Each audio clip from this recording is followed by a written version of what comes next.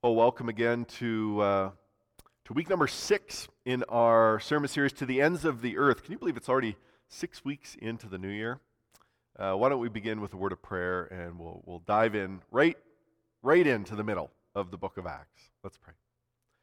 God, what a privilege it is this morning to come before you, to open your word, to see Paul and Barnabas give of themselves, sacrifice of themselves for your sake, to be witnesses. And what powerful examples for us. And so as we read your word, may it speak to us, may it challenge us, may it encourage us and remind us that we are in this together, that we are your church, we are your witnesses here in Calgary, in this moment of time, at this place. In Jesus' name we pray. Amen. Well, as I said, we are jumping in right into the middle of the book of Acts. We're right in the middle of chapter 14. Chapter 14 is right in the middle of the entire book of Acts, and that's something to sort of celebrate. We've been going at this for a long time. Remember way back in 2020 when our first sermon series on the book of Acts took place, and we said we will get to the ends of the earth. Well, this is sort of the perfect opportunity to talk about the ends of the earth because we see something actually new and different in the middle of chapter 14 that we're going to get to. Before that, just a really quick recap of where we've been so far. So in this sermon series, To the Ends of the Earth, we've looked at how the church is sort of regrouped, formed a strong, healthy church in the city of Antioch, which prayed and prayerfully sent out by the Spirit two missionaries. Well, two missionaries and an apprentice. Barnabas was sort of the lead on the journey at the beginning, with Saul, who has now sort of gone by his other Roman name, Paul, and they went with John Mark, who was Barnabas' nephew. John Mark left them halfway through the journey. They first went to Cyprus, then they sailed north into what is sometimes called Asia Minor, Anatolia. It's this large peninsula. It's now modern-day Turkey. And they went right to the center of Asia Minor. The province is called Galatia. And the first city they went to there was Pisidian Antioch, so a different Antioch from the one they left from. John Mark had gone home already by this point. And then they were in Iconium. So last week we looked at their adventures in Iconium. And we knew that they left Iconium, they went sort of southeast, and now they're landing in a city called Lystra. A little bit more rural, a little bit more rustic in this area. At the end of the message today, they'll go to the city of Derbe, which is even smaller, even more rural. And we actually don't learn much about Derbe at all and what happens in Derbe. We'll leave that for next week. Now, the interesting thing is they've been to these two sort of larger centers in Asia Minor, in Galatia, and the same pattern has kind of unfolded in both places. Paul and Barnabas have begun by going directly to the synagogue. And when they get to the synagogue, they hear the readings from what we would call the Old Testament, from the Jewish scriptures. And then they have the opportunity to stand up and share. And they share about how those scriptures, those prophecies, are pointing toward this promised Messiah named Jesus. And they share a little bit of the gospel message from Jesus. This is met with shall we say, mixed results in both cities. There is positive fruit that comes of this. There are people who respond in faith to the grace that's called out in the gospel of Jesus Christ. There are also some who don't take too kindly to it. And usually these are sort of key leaders, some of the Jewish leaders in both of these centers, and they stir up, they rile up other Jews and non-Jews alike, and then they push Paul and Barnabas out of the city. They expel them. They kick them out, thrust them out of their area. And Paul and Barnabas get back up, dust themselves off, and move on to the next center. So something a little bit different happens here in Lystra. I give you that background to remind you of this sort of repetitive pattern that we see, because we're not going to see it in Lystra. Something changes here, and it's actually pretty important to identify. So let's begin in verse 8. Of chapter 14. In Lystra, by the way, I should say, in Lystra is the place where Paul will find one of his future mentees. So Barnabas has been mentoring Paul along the way. Remember, it says that he put him under his wing when Paul was a new Christian, just Saul at that time. Lystra is where Timothy is from. And we know that Timothy will become sort of a mentee to Paul. Paul will be his mentor later in his career. We don't hear about Timothy here in this story, but it's helpful to sort of remind ourselves that Paul would have been interacting with some of these families, and certainly probably Timothy's mother or grandmother, who he references later in their incredible faith. In Lystra, there sat a man who was lame. Not lame, but lame. He had been that way from birth and had never walked. He listened to Paul as he was speaking. Paul looked directly at him, saw that he had faith to be healed, and called out, "Stand up on your feet." And at that, the man jumped up and began to walk. Now, if this sounds a little bit familiar to you, first of all, you have a great memory because you're remembering all the way back to 2020. It really sort of echoes, it's really almost word for word, the healing narrative of Acts chapter 3. Only in Acts chapter 3, it wasn't Paul that was doing the healing, it was Peter, another apostle. And Peter was doing this healing of this man who was born lame, but he wasn't in Lystra, of course, he was in Jerusalem, and he was at the temple. But some of the details are remarkable, just how similar they are, including the man jumping up at the end. A man who had never walked from birth is now leaping for joy because he's been healed. The only thing is the follow-up or the follow-through, the reaction to the miracle couldn't be more different between Acts 3 and Acts 14. So I want to stop here and just make a few notes on a few things. First of all, you might have noticed that the pattern's already broken, right? Paul's addressing the citizens of Lystra, but he's not in a synagogue at all. We don't really know where he is, probably some sort of town square, somewhere where people would gather, but it's not a synagogue. Well, why is that?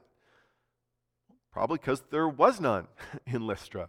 We have no archaeological evidence that there ever was a synagogue in Lystra. In fact, we have very little evidence that there was ever any sort of Jewish community of any substance there at all. So we don't really know why they go to Lystra, to be honest, but they're there. And we do know that in ancient Roman world, there needed to be at least 10 Jewish men in order to even consider constructing a synagogue in any sort of town or region, little area. So in all likelihood, there just wasn't enough Jewish men there to be able to think about constructing a synagogue. And so this becomes very important. I'm going to sort of leave it off here, but we're going to pick it up in a little bit. Paul and Barnabas have to completely adjust their approach to how they're presenting the gospel message. This is literally new territory for them as they share. The second thing I want to bring up from this initial miraculous healing is the connection between faith and healing. And I bring this up because I've heard it talked about a lot.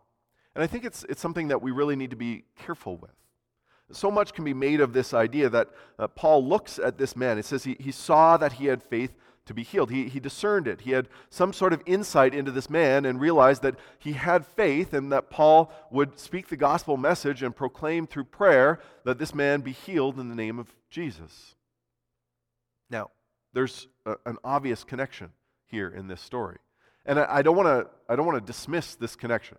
I'm not at all trying to say that there isn't a connection between faith and healing, because clearly Luke thinks it's important enough here to write it right into his account. What I do think we need to be careful of is trying to create some sort of universal principle that then we say can be applied at all times and all places, no matter what. Like, if you just have this amount of faith, if you have enough faith, then somehow God is required to heal you. He has to, right? It's like an obligation that God has. That's not at all the way this works. And I think we need to be very careful in trying to suggest that in the contemporary church, in our churches these days. So let me give you just a few scriptural passages to muddy the waters a little bit. Mark chapter 6, Jesus is in his hometown, it says. And it says he's amazed by their lack of faith. Not really what you want to be amazed by. They just see him as Mary and Joseph's son, right? He's just the apprentice carpenter in the town. This man surely can't do miraculous things. And because of their lack of faith, it says, Jesus struggles to do miracles. But it does tell us in the text that he can do some miracles, and he lays his hands on some, and some are healed. Even where there is a profound lack of faith, Jesus is able to do some miraculous things. Now, what about Paul himself? Remember that Paul has this illness, or this thing that he calls his thorn in the flesh. We don't really know what it is. We've suggested in this series that maybe it's malaria. It seems like maybe he gets some sort of illness when they're sailing from Cyprus to Asia Minor. Perhaps it's malaria, because we know it affects his eyesight. He says to the Galatians, if you could have, you would have plucked your own eyes out and given them to me when I was with you. Right? And it was because of illness that I first preached to you. So perhaps that's what's going on here. Well, surely Paul himself had an incredible amount of faith. We've seen it over and over again in our account here. But he says he prays for healing 3 times, but it's not granted to him. So there's faith, there's a lot of faith, but there's no healing here with Paul. So I do have a little bit of a universal principle that I think we should be guided by. And it's not, if you have enough faith, God will heal you. No, it goes like this. Don't judge someone else's faith when healing doesn't take place. That's a nice little ring to it. Don't judge someone else's faith when healing doesn't take place. To judge someone else's faith when healing doesn't take place after prayer is, to me, sort of an inexcusable thing. It just sort of puts us as if we're in the place of God, that we can discern who has faith and who doesn't, and that it's because of their lack of faith that they weren't healed. One more scriptural example. If you just flip a few pages from Mark 6 to Mark 9 in the Gospels, you'll find an account where Jesus' disciples are trying to heal a young boy who's demon-possessed. The demon keeps casting him down to the ground and casting him into the fire, harming him. And Jesus comes, and they haven't been able to heal him. And so Jesus sort of intercedes here, and he talks to the boy's father, and he says, do you have faith? And the boy's father says, look, I have faith, but help my unbelief, right? I believe, but help my unbelief. So first off, he's admitting right up front that he doesn't have sort of maximum amount of faith. And Jesus doesn't even ask the boy at all if he has any sort of faith to be healed. Jesus does heal the boy. What he says to his followers after isn't, it's because the boy didn't have enough faith. And it's certainly not because the father admitted to struggling with his belief, with his faith a little bit. No, Jesus says it's because of your lack of prayerful faith, as in the disciples, that he wasn't able to be healed. So just a word of caution here, that these things are mysterious. Can God heal? Absolutely. Do we believe that God still can work in this way? Miraculous healings? Yes, absolutely we do. But we don't pretend to sort of have the corner on the market on how God does that or when God is going to do that. We humbly come to him with all the faith we can muster, with all the prayer that we can manage, and we offer it up to him. And then we let God be God. One of my favorite theologians right now is a lady by the name of Kate Bowler. She has Mennonite connections to southern Manitoba. And Chantel and I have actually had a chance to meet Kate, and she's a beautiful person and hilarious, actually. And I'm really just getting into her latest book, but one of her previous books that I've really liked is a book called Everything Happens for a Reason and Other Lies I've Loved. And it's a much more personal account of Kate being diagnosed with cancer and her journey, and just how much she struggled with the reasons or the explanations that people offered her, especially followers of Jesus. And of course, she's a strong Christian herself. She has this quote right in the middle where it says, when someone is drowning, the only thing worse than failing to throw them a life preserver is handing them a reason. And so it's a book that will, yes, make you laugh and cry, but I do highly recommend it. And it especially wrestles with some of these issues, that we think we have to have it all figured out. We think we have to have just the perfect explanation or the perfect response to something. But really, what we need to do is just be with people and love them and leave those things to God. Okay, that was a long tangent. We're going to get back to the text here. Verse 11. When the crowd saw what Paul had done, that is the healing, they shouted in the Lycaonian language, "The gods have come down to us in human form." Excuse me. Barnabas they called Zeus. He was probably older. Maybe was showing that he was sort of the mentor of Paul in this situation. And Paul they called Hermes. Hermes was one of Zeus's sons. He was the sort of god of language and writing in the Greek pantheon because he was the chief speaker. The priest of Zeus, whose temple was just outside the city, brought bowls and wreaths to the city gates because he and the crowd wanted to offer sacrifices to them being Paul and Barnabas. So a little bit of background here I think is helpful for us. In this region, remember they're in Galatia, and then they were in Phrygia, this sub-region, and now they're in Lycaonia down here. So it explicitly mentions here that they're speaking in the Lycaonian dialect of Greek. Paul and Barnabas almost certainly would not have understood this Lycaonian dialect. They would have spoken Koine Greek, more Palestinian area. And so there was probably a language barrier, first of all, of what was going on. But to the background. So Zeus and Hermes in Lystra. There's a long history here that goes back hundreds of years. But this myth is told as recent as sort of less than a generation before Paul and Barnabas show up in Lystra. Or I should say it's retold. Ovid writes it in his Metamorphoses, that in Lystra, in the region of Lystra, at one point, Zeus and Hermes come down from Olympus, down to in the form of sort of poor peasants, beggars, if you will, just to test the people of Lystra. And they go door to door and they knock and they're looking for hospitality and they're looking for charity and they're looking to see just how they'll react. And every single house in Lystra rejects Zeus and Hermes until they get just outside the city and they knock on the door of this elderly couple. And this elderly couple takes them in and gives them hospitality and feeds them and makes sure that they're okay.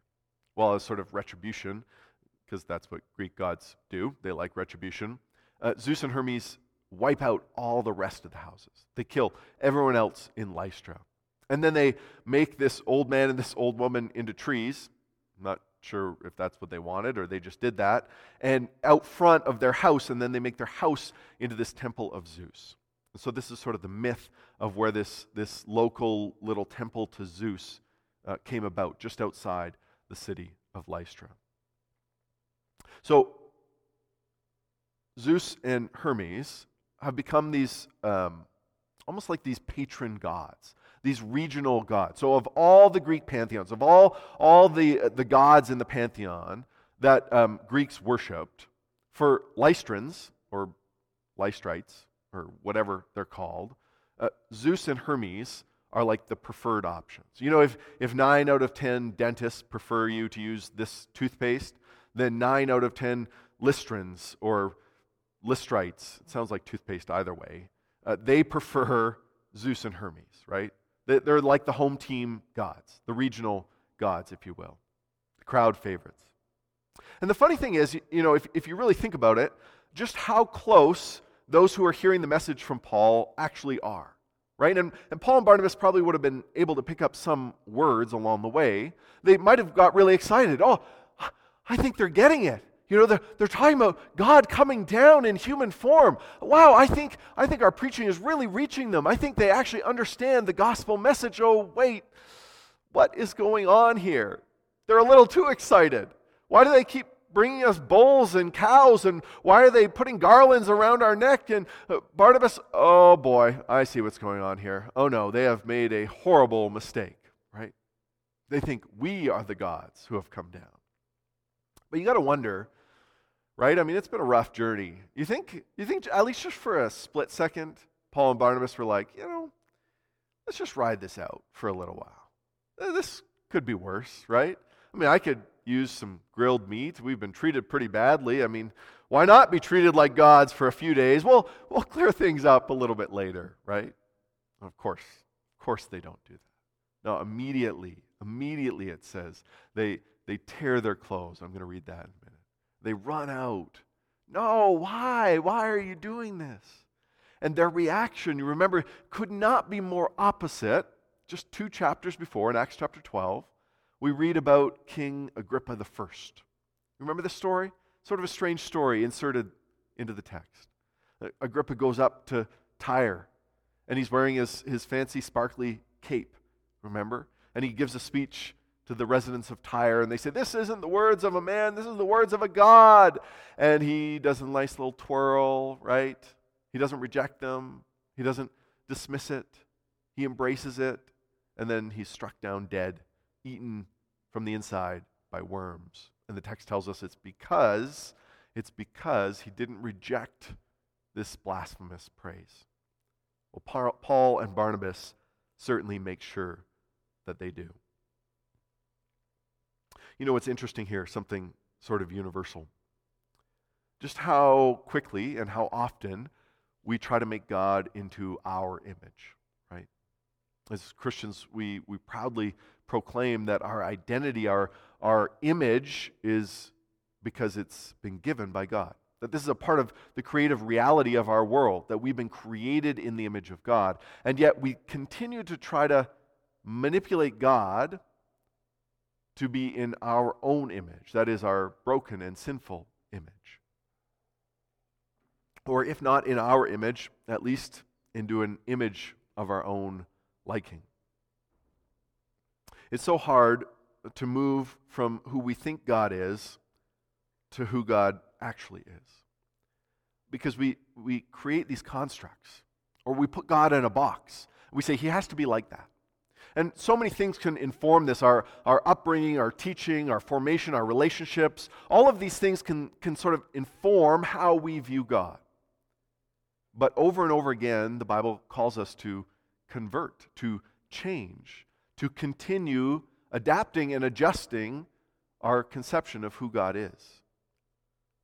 Because you might even have the right name for God, but you might have the wrong God. And our cultural blind spots are the worst for this, right? Because we fail to sort of see beyond the scope of our own society and our own culture. I was just reading C.S. Lewis this week. He was writing an introduction to a book that's 1,700 years old.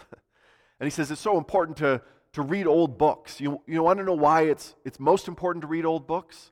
Because they don't have the same errors current books have. It's not that they're any smarter. It's not that we're any smarter. But we sort of have these cultural errors that we just have these blind spots we can't see out of. He says, and reading old books, books that have stood the test of time, don't have those same cultural blind spots. And so they inform those errors better. I love this line in this introduction. He says, I mean, books from the future would do the same thing. But unfortunately, we don't have access to books from the future yet, right? All right, back to the text. Watch how quickly Paul and Barnabas go from being idolized to demonized in just a few minutes. Verse 14. But when the apostles Paul and Barnabas heard of this, they tore their clothes and they rushed out into the crowd shouting, "Friends, why are you doing this? We too are only human like you. We're bringing you good news, telling you," and listen to this, underline this, "to turn from these worthless things to the living God." The old translations here would say, turn from these vain things. No one knows what that means. Empty, meaningless things. Things that are void. You see, here's what Paul and Barnabas recognize in their crowd. That the crowd wants something real. They want something tangible, something with meaning, something with purpose, something that they can plant their lives in, something with foundation. But all they have is these fleeting, empty idols that they're chasing after. You have any memories that no matter how low you're feeling, you can just you've tucked them away and you can just recall them and it'll make you laugh or it'll at least bring a smile to your face? Okay, I'm the only weird one with that. All right. Anyway, so I have several of these. And one of them is from my time working downtown Toronto, working for the government of Ontario. So we were hiring new employees to sort of do a similar role to what I did. And I wasn't involved in the hiring process, but I got to meet all the potential employees before their interviews. And I remember meeting this one specific guy because he sort of looked a little bit like he was wearing his dad's suit. It was a little bit oversized. And he was carrying like an old school briefcase, but he was like 21 years old. And I remember thinking like, wow, it sort of looks out of place. And I mean, who carries a briefcase anymore anyway? Anyway, nice guy, ended up being office mates with him. We shared an office later. So he tells this story to me after he got hired, obviously, and we're office mates. I asked him how the interview process went. He said, oh, I was sure that I wasn't going to get the job. And I said, oh, really? You're well qualified, and did the interview not go well? And he said, oh, no, the interview actually went really well. It's just that I brought a briefcase. And I'm like, yeah, I know, I remember. And I forgot it in the interview room after the interview. And he said, I left and I went down and I was almost in the subway when I remembered that I had left my briefcase, and so I had to come all the way back up. And I'm like, oh, so you were, concerned about how if they felt like you were irresponsible or something like that you left your briefcase, that it wouldn't be a good impression on your new bosses. He said, no, that wasn't it at all. I was worried they would open it. Oh, why were you worried they would open it? I mean, what was in there that you were so concerned about? Oh, nothing. It was just empty. Well, that's not true. I had taken a handful of crackers and put it in the briefcase before in case I got hungry. And the thought of my boss opening up a briefcase that someone had forgot in an interview, and when they flipped open the lid, realizing that there was just some loose crackers and nothing else in the briefcase, makes me laugh every single time I think of it. We never let him live that down, by the way. We bugged him about it forever. The idea of having something like that to try to look important, but really it's pointless, right? It's empty. I think actually a lot of us are carrying around empty briefcases. We're trying to look important. We're trying to fill it with meaning or purpose or value or success or money or whatever else we think we can jam in there that has ultimate value, ultimate meaning, so that we can feel like this is going somewhere. This is what I'm supposed to do. Johnny Cash is one of my all-time favorite entertainers. The guy was a celebrity, a massive worldwide celebrity for half a century. His very last single, it wasn't actually one he wrote. Trent Reznor of Nine Inch Nails wrote it and performed it first. Since then, Reznor has said, it's Cash's song now, because he performed it with such meaning and such heart. It's called Hurt, and I'm sure you've probably heard it before. It's a tragic song. Here's someone who for 50 years had everything in the world. Had all the success, all the popularity, all the prestige, all the money, everything he could imagine or want. The song starts, "What have I become? My sweetest friend. Everyone I know goes away in the end. And you can have it all, my empire of dirt. I will let you down. I will make you hurt." And the last stanza of the lyrics says, "If I could start again 1,000,000 miles away, I would keep myself. I would find a way." Friends, how long will we chase after the wind? How long will we seek to spend our lives, spend our very selves on emptiness, on things that don't matter, that don't last?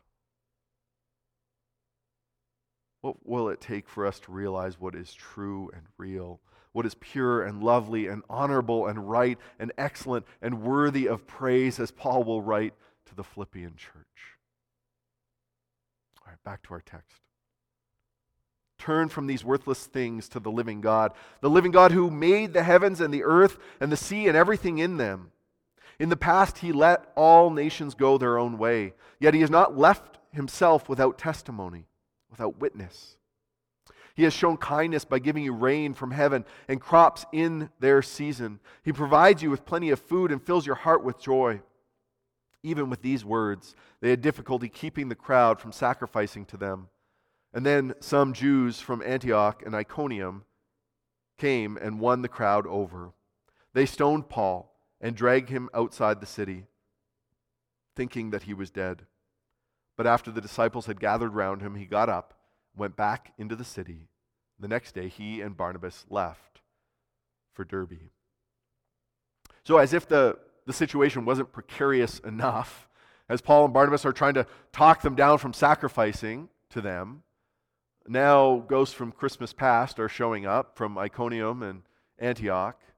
Those who have expelled them from the region don't have anything better to do. Now they've walked, well, for the Iconiums, probably 6-8 hours. For the Antiochians, probably 2-3 days at least, chasing them down.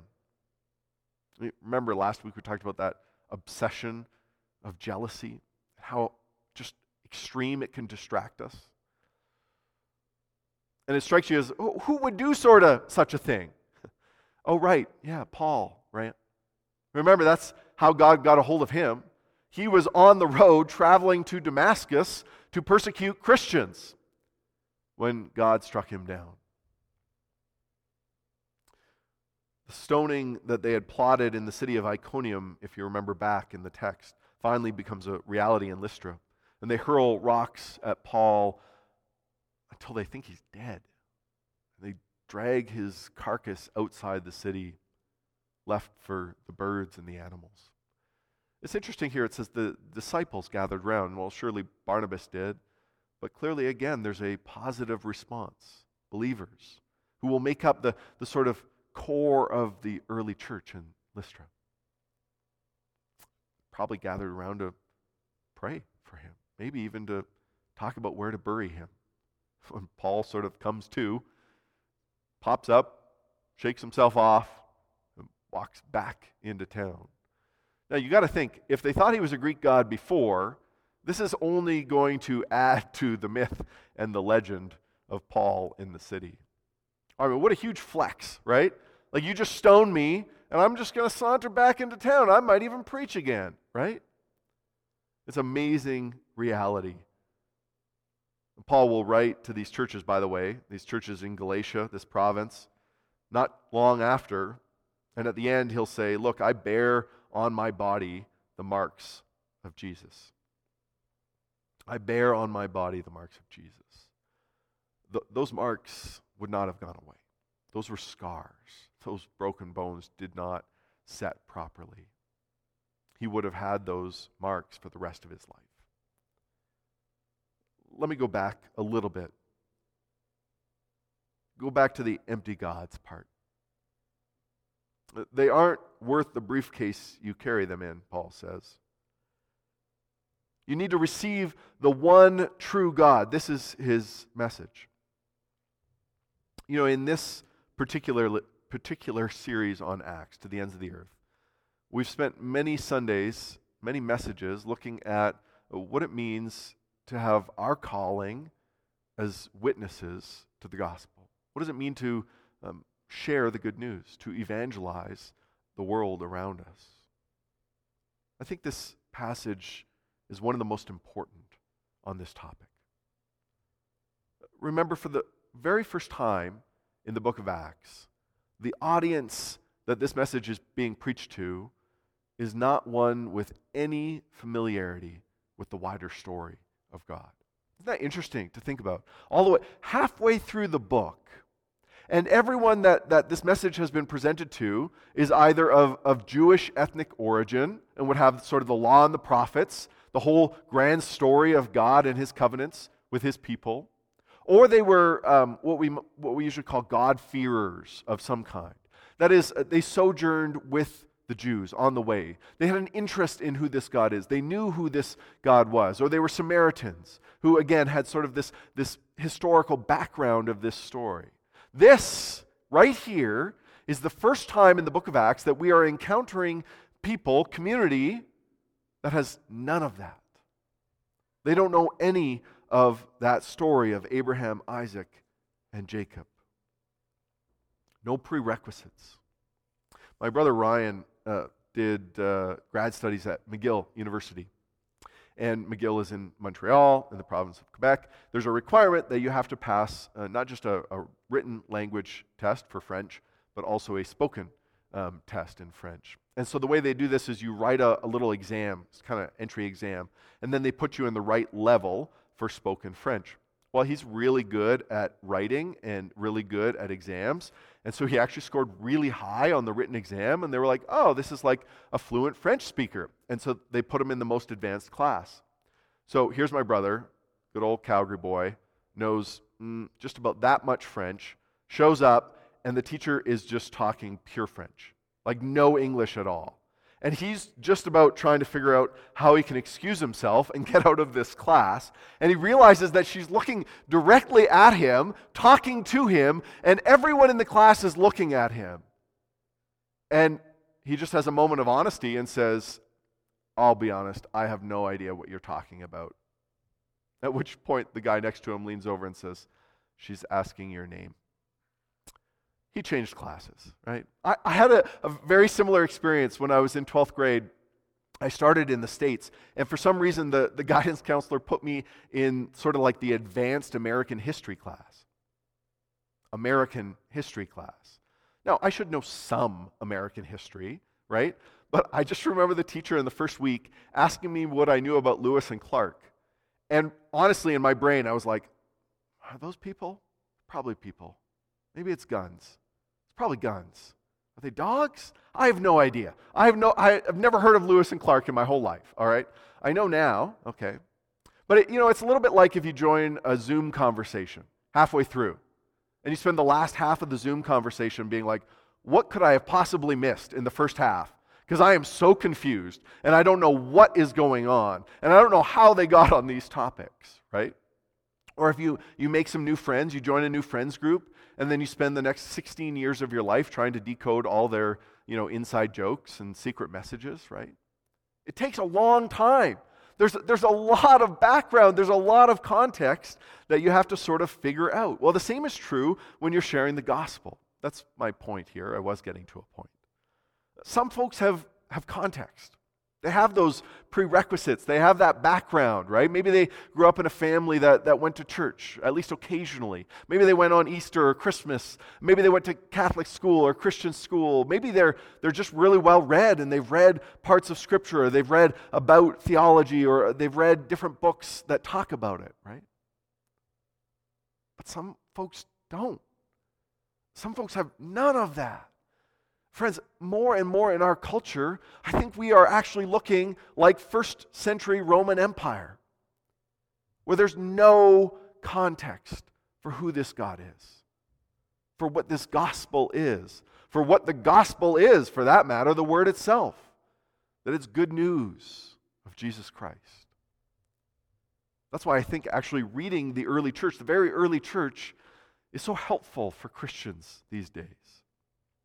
So let me do that. Let me borrow a very old illustration, almost 2,000 years old. This was told by a Christian who was actually from Asia Minor, from modern-day Turkey, who had moved all the way to Gaul, which is in the western part of the empire, now France, really, in the city of Lyon. He was a sort of missionary pastor, becomes a bishop. His name is Irenaeus. And Irenaeus was writing against some of these false teachers. And he uses this story. He says, look, it's a little bit like this. You keep getting it wrong. It's like if you have tesserae, these little tile pieces. And you know that they're intended to make a mosaic of a king. But he said, what you're doing is you're manipulating them. You're reorganizing them. You're actually constructing a mosaic that is a fox or a dog, he says. And then you're telling people, look, it's the king. But you're false teachers. So let me extend his metaphor, his illustration, a little bit more. Puzzle illustration. You can tell we've been in lockdown, in quarantine. Jigsaw puzzles are out, and it's not even Christmas. Everywhere else Paul and Barnabas have been so far, they've been able to say, hey, remember the picture on the box? Remember the puzzle that we're trying to construct here? Remember how we were given a picture on the box from which to go by?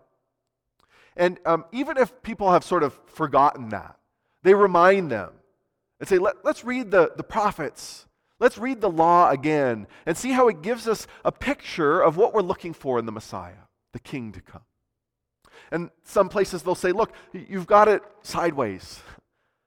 You've sort of oriented it the wrong way. You've got to get it back up straight. Or maybe you've even got it upside down. Maybe it's completely flipped. You're trying to construct something that's completely wrong. You need to reorient it. And that's the image that we're talking about. That's the chosen Messiah. That's the King that we want to tell you about with this gospel message. But now, something has changed. Now they've got their puzzle pieces. But there's no box. There's no background. There's no prerequisites. There's no context for these people in Lystra to understand what it is exactly, who this King is, who this God come down in human form is that Paul and Barnabas are talking about. And it's hard to make puzzles when you don't have the box and the picture on the box to know what you're trying to construct, isn't it? It's extremely hard. We have this puzzle at home. It's just in a big Ziploc bag. And if you don't do it very often, you don't remember what the picture is, and it gets even harder and harder because you have nothing to look at, nothing to fix your eyes on. Add to this the fact that these people in Lystra aren't exactly blank slates. It's not like Paul and Barnabas come to them and say, hey, look, here's some puzzle pieces. Let's try to put it together. No, they already have some weird stuff going on. There's already sort of religious context and background. And so from the Scruggs family craft table, there's some buttons and some Lego. And let's see, there's a corner piece. There's some googly eyes. There's probably some Play-Doh in here somewhere, right? There's a Greek pantheon of gods, a smorgasbord of gods, if you will. And all of this is sort of in the background that Paul and Barnabas are trying to speak truth of the one true God into. And now we see it isn't just that they have puzzle pieces with no box, but they have all this other stuff in the mix. And so where do you start? Well, where do you start with a puzzle? You start with some anchors, right? You find those corner pieces. You put them where they're supposed to go in the corners, and then you start with the edge pieces and you start building an outline of the puzzle. You try to get it framed somehow so there's some context, so there's some sort of background, so there's some understanding of where the limits, where the borders are of this picture. And then you can work in to the image of the King at the center. The act of sharing the gospel, it can be a puzzling thing, can't it? Yes, ho-hum. It's helpful to have strategies. It's really helpful to think through these things. By the way, do I think that Paul and Barnabas actually thought through this as they were going to Lystra, knowing that there was no synagogue there, knowing that there was no Jewish men there, knowing that there was no background, no prerequisites? Absolutely they did. They talked about this a great deal. How then can we share the gospel with these people? But it wasn't just on their own strength. Do I think that they prayed for the Spirit's guidance and wisdom? Absolutely. God, give me the words. Because I stumble over my words. I never know what words to say. I never know what words to reach for. God, I need you to speak in and through me. Both of these things held up to the maximum. Work at preparing. Work at thinking through. Work at strategies. Work at humbling ourselves before the Spirit. No Jewish context. No natural segue to Jesus and who Jesus is. But Paul and Barnabas recognize and they switch their approach. Did you notice this? They don't read the prophets and the law. The Lystrans would have had no idea what that was. They don't say, well, this is the promised Messiah. What promised Messiah? No, they build an outline. They find those anchors, those common human experiences from which to work from. I love the way Peterson paraphrases this in the Message, right in the heart of this passage. He says, but even then, he didn't leave them without a clue. For he made a good creation. He poured down rain and gave bumper crops. When your bellies were full and your hearts happy, there was evidence of good beyond your doing. There was evidence of good beyond your doing. Friends, God is nowhere without witness in his creation. And every single person on this earth can be pointed to that, can be reminded of those corner pieces, can be reminded that an outline can be built from that. And yes, we will get there. Give us time. Be patient. We will construct the full image of the King in due time, but we can start here. Paul to the Roman church, right at the beginning, chapter 1, verse 20 and 21. For since the creation of the world, God's invisible qualities, his eternal power and divine nature have been clearly seen, being understood from what has been made, so that the people are without excuse. So here in Romans, he has a little bit of a sort of critical or negative side to it. Look, you're without excuse. There's no excuse. You can look around, you can experience these things, and you can understand that there is good beyond your doing here. I love in our passage that he frames it positively. You have not been left without clues. That all of this around you is witness to the one that we're talking about, the one true God. Another early Christian, Justin Martyr, lived just around the time of Irenaeus. He talked about how all of these things, there's seeds of truth or seeds of God's word everywhere in the world, even in culture. Even in other religions, there are these seeds of truth in the goodness that God has created, that he has woven into the fabric of his creation. And we can pull these things out. These are points of contact as we're sharing the gospel message that we can affirm and we can say yes to. Yes, now let me tell you more. Now let me tell you where that leads. Rain in and out of season. Food to sustain you. Joy in your heart. My friend, who's an indigenous theologian, Ray Aldred, says, why not start when you're talking to indigenous folks with the Creator? We all believe, even the most traditional of indigenous peoples will affirm, yes, of course, there is a great Creator. Yeah, that's right. This one true God, let me tell you about that Creator. Of course, Psalm 19, the whole psalm, but I'll just read verse 1. The heavens declare the glory of God. The sky above proclaims his handiwork. The heavens and the sky and the mountains. You don't think that Paul here in Lystra, just right by the way at the foot of the Taurus Mountains in Asia Minor, mountains, plateaus, very much rolling hills, just sort of like Calgary's terrain. You don't think that he was pointing to those mountains when he was preaching this message? Look, you have not been left without a clue. There is good beyond your doing here. Reminds me a little bit of the story of Sherlock Holmes and Dr. Watson. They decide to go camping, sort of outback camping. They're not, in populated campsites. No, they're going to pitch their tent under the stars. And so they go, and they're really rural, really no one around, and they pitch their tent. And in the middle of the night, Holmes wakes up, and he's looking up at the stars. And he wakes Dr. Watson up, and he says, Watson, look up. What do you deduce from what you see?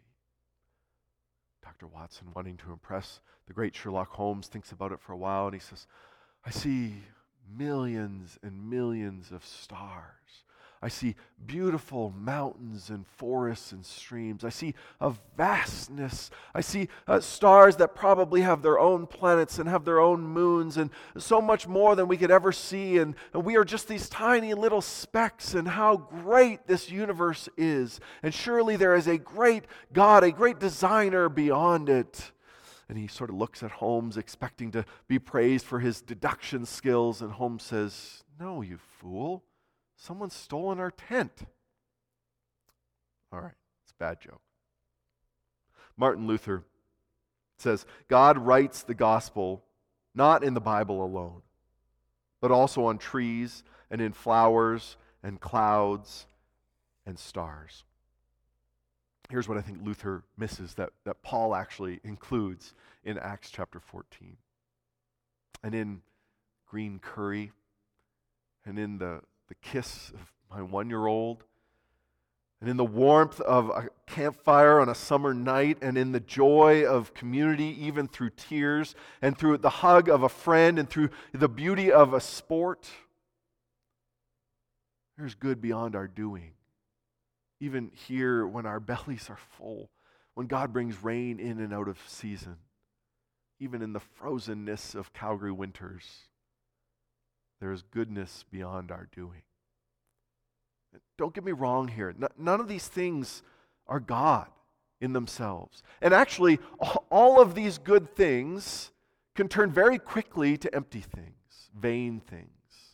Things that we chase after, things that we try to place our ultimate trust in, things that we try to place our ultimate value upon. And they don't work that well for that. That's not what they've been created for. They're not the king at the center of the image. They're the outline. They're the framework. They're the things that push us in. They're the things that point us toward. All of these things can be used to become empires of dirt. Things that just crumble, fall through our fingers. Or they can do what they were meant to do. Be these signposts. Be these guides. Be these reminders in this world, this vast world, that there is a God who loves us, who cares for us, who is pursuing us, who has sent his Son, the King, to die for us. And we'll get there when we share the story.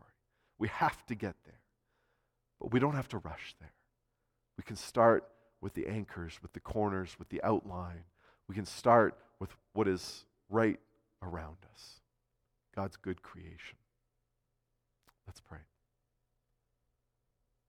God, we thank you for beauty. Truthfully, it doesn't make sense without you. Wonder more about why there is beauty than why there is anything at all. We thank you for full bellies.